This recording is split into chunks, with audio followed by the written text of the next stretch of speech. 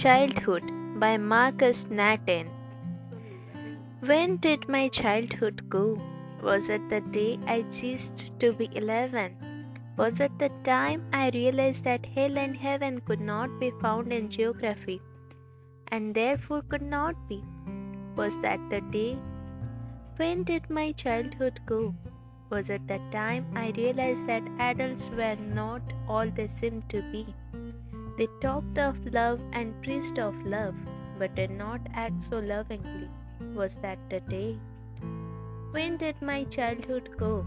Was it when I found my mind was really mine, to use whichever way I choose, producing thoughts that were not those of other people, but my own and mine alone?